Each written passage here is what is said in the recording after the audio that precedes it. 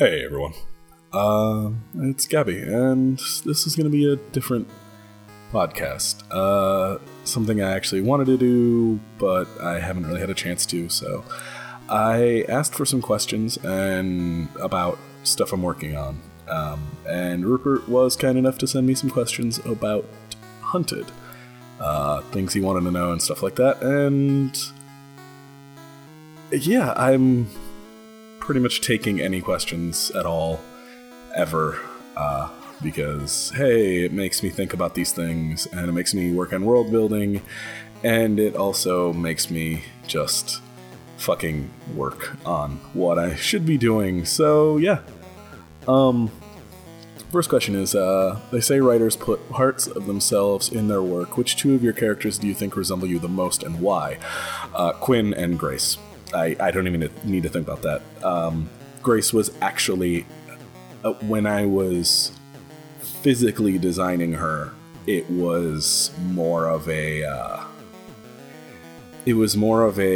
this is what I would ideally like to look like kind of thing. And I was just trying to draw that to get out dysphoria feelings and stuff like that. So it was actually, yeah, she's literally a self-insert that I ended up basing an entire character around. So that was a thing. And Quinn, because she's very, very much my personality. I also have agoraphobia, and I'm very nervous and get scared of a lot of things very easily and stuff, and get very emotional a lot. So she's, yeah, those two by far. Everyone is based on people I know in some way or another, but those two are definitely the two that I took chunks of myself for. Yeah, they're definitely parts of me. The second question is, what is your inspiration for the post-flood apocalypse world? Actually, it came from an old RP that some very, very old former friends of mine were working on. We started coming up with like a setting for it just because we didn't want to use anything current, and we wanted to make it something that none of us had really done before. And we came up with, well, at first it was floating islands in the sky, like, and I don't know, I didn't quite like that. And so I thought something that was a bit more realistic when I was working on Hunted was, well, what if everything had flooded and sea levels had raised a couple 100 feet? And actually, no, I have it written down somewhere. I have like the exact how far sea levels would have raised, or what kind of land would have formed from certain sea levels raises and stuff like that. I have written down exactly how high the sea level rose in Hunted, but I can't for the life of me remember off the top of my head. I'll look through Evernote later. But yeah, and at that time, I had come up with, while we were making the RP stuff, I had actually come up with an idea for the original city ships, I guess. They were giant blimps that held, like, hundreds of people that all kind of lived and worked there and stuff. But yeah, that was all scrapped. No longer friends with any of the people from back then, so... and none of it really matters, and I took my ideas and formed the basis for the current version of The Hunted. And then, actually, Sky was the name of the story that was going to take place in, because I had a whole idea for Grace being a completely separate story from The Hunted. The Hunted was something completely different that was a lot more fantasy, kind of medieval, no, not medieval, but like World War II, but with fantasy stuff added in, and like it was much different than it is right now. And then I was working on them both at the same time, said fuck it, and just mashed them together and started writing, and that's what came out. And so yeah, that's how that came around. I don't really know. The flood thing was just kind of like, hey, yeah, so that's a thing. Flooding works, because that's a actual thing that we may have to deal with in the next, 1,000 years or whatever. Third question is, are there any working rail networks in the world, and will we hear any locomotives in future chapters? I'm sure at some point I'll forget to edit out the damn train that's nearby. As for trains, they're not quite the most... pretty much any land travel is very, very dangerous, and also not quite the easiest thing to do, because most things are either underwater or things have changed so drastically that it would be very, very hard to get them to, like, even the cars that they use around town for this Keys Cruise town, they are very, very limited in the range they can go. Fuel is very hard to come by for just like old gasoline and stuff. It's just very hard to come by still. People have spent a lot more time rebuilding the factories and everything that would refine jet fuel and stuff like that, specifically because air travel is a lot safer and a lot easier than ground travel. And also they have a really hard time with, like, you know, roving bands of raiders who will just as soon as blow the fuck out of something that they know is going to come by on a stationary track. So, yeah, I mean, it's possible that somewhere in a place that is high enough that has trains that didn't get touched by too much flooding and stuff, it could possibly have some trains. I don't know, we'll see in the future, but right now, no plans for locomotives. Straight out. But, I mean, it could happen. I'm not going to say no for good. So how do the runner vapor engines work? Best pseudoscience answer, please. Okay, I spent a lot of fucking time thinking about this. So, after the flooding, the flooding was twofold. There was a lot of storms, and also just a lot of polar melting. So sea levels rose, lots more storms happened because there was more surface area for water. Those storms ended up being kind of a permanent fixture on the planet because of a lot of other bullshit that happens, which will be explained later. I do not want to give away things. And as this was happening, of course, blah, blah, blah, blah, governments were working on ways to make these city ships stay up in the air. And there weren't really that many ways of doing it.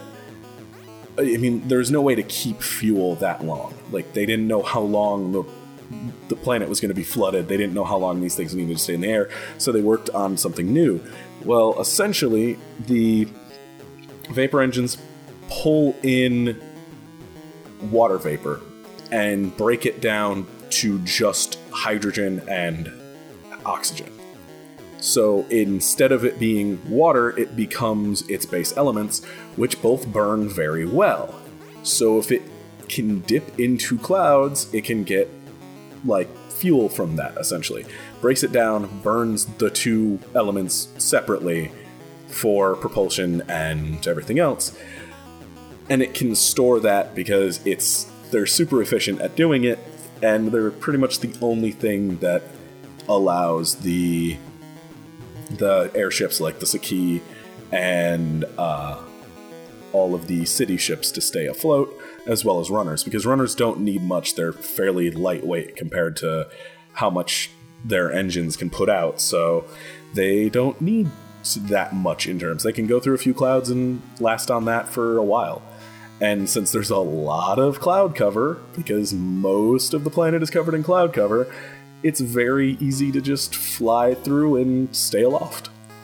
There are a couple other things that will... I don't want to give everything away because there is one part of them that's going to be a kind of key point later on. Don't want to give that away, though. So that one piece will stay not told yet.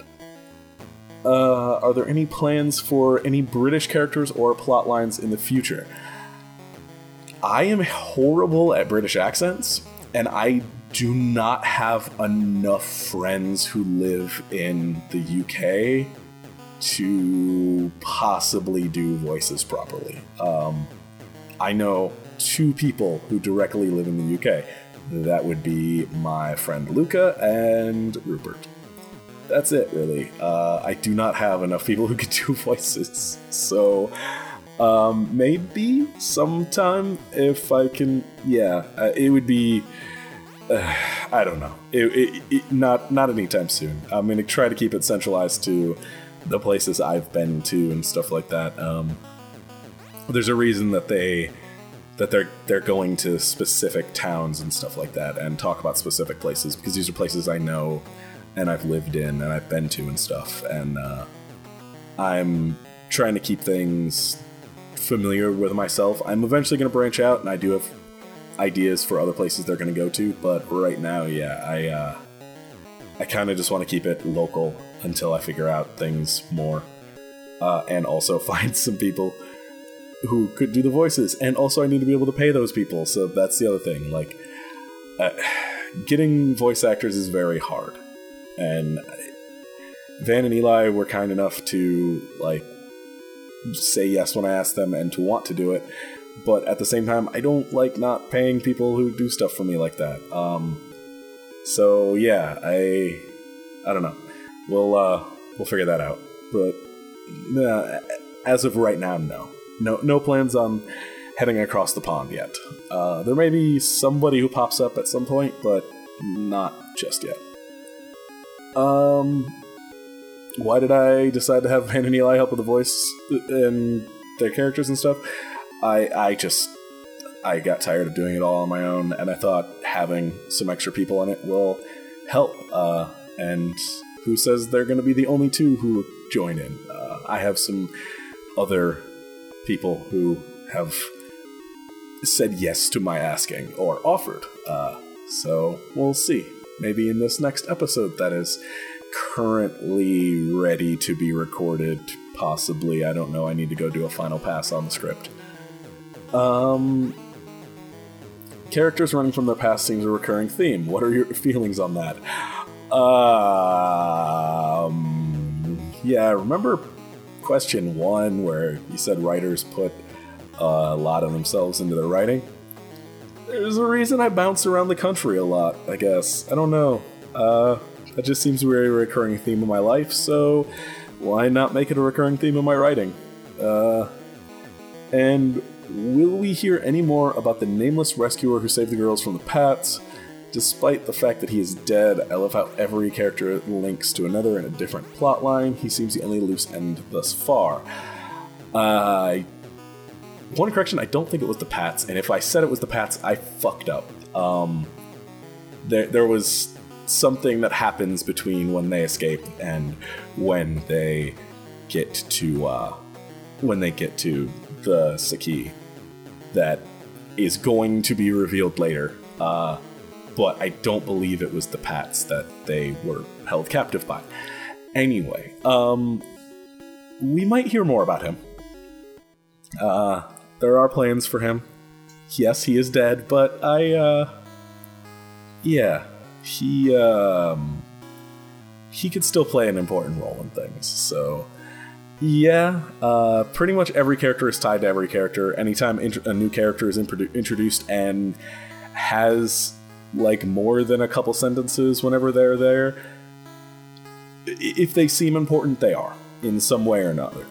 There's a reason I didn't name him, though, because that will be used later on, but yeah, pretty much if I name a character and if they have more than a couple lines here and there, they're definitely somebody who has some major effect on something at some point.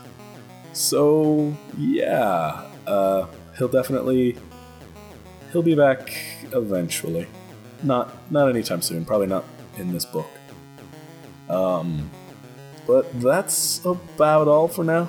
That's all I got, because I didn't really advertise I was doing this. So, yeah, if you have any questions at all that you want me to answer about this or Dead or any of the bullshit I do, yeah, hit me up on Twitter at RecurringVs, or send an ask on Tumblr, recurringvs.tumblr.com, or I'll just put a sticky thread up at the top on the Spider Squid Productions subreddit, which is reddit.com/r/spidersquid.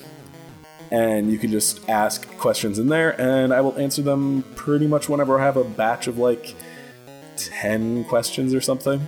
I'll just go answer whatever.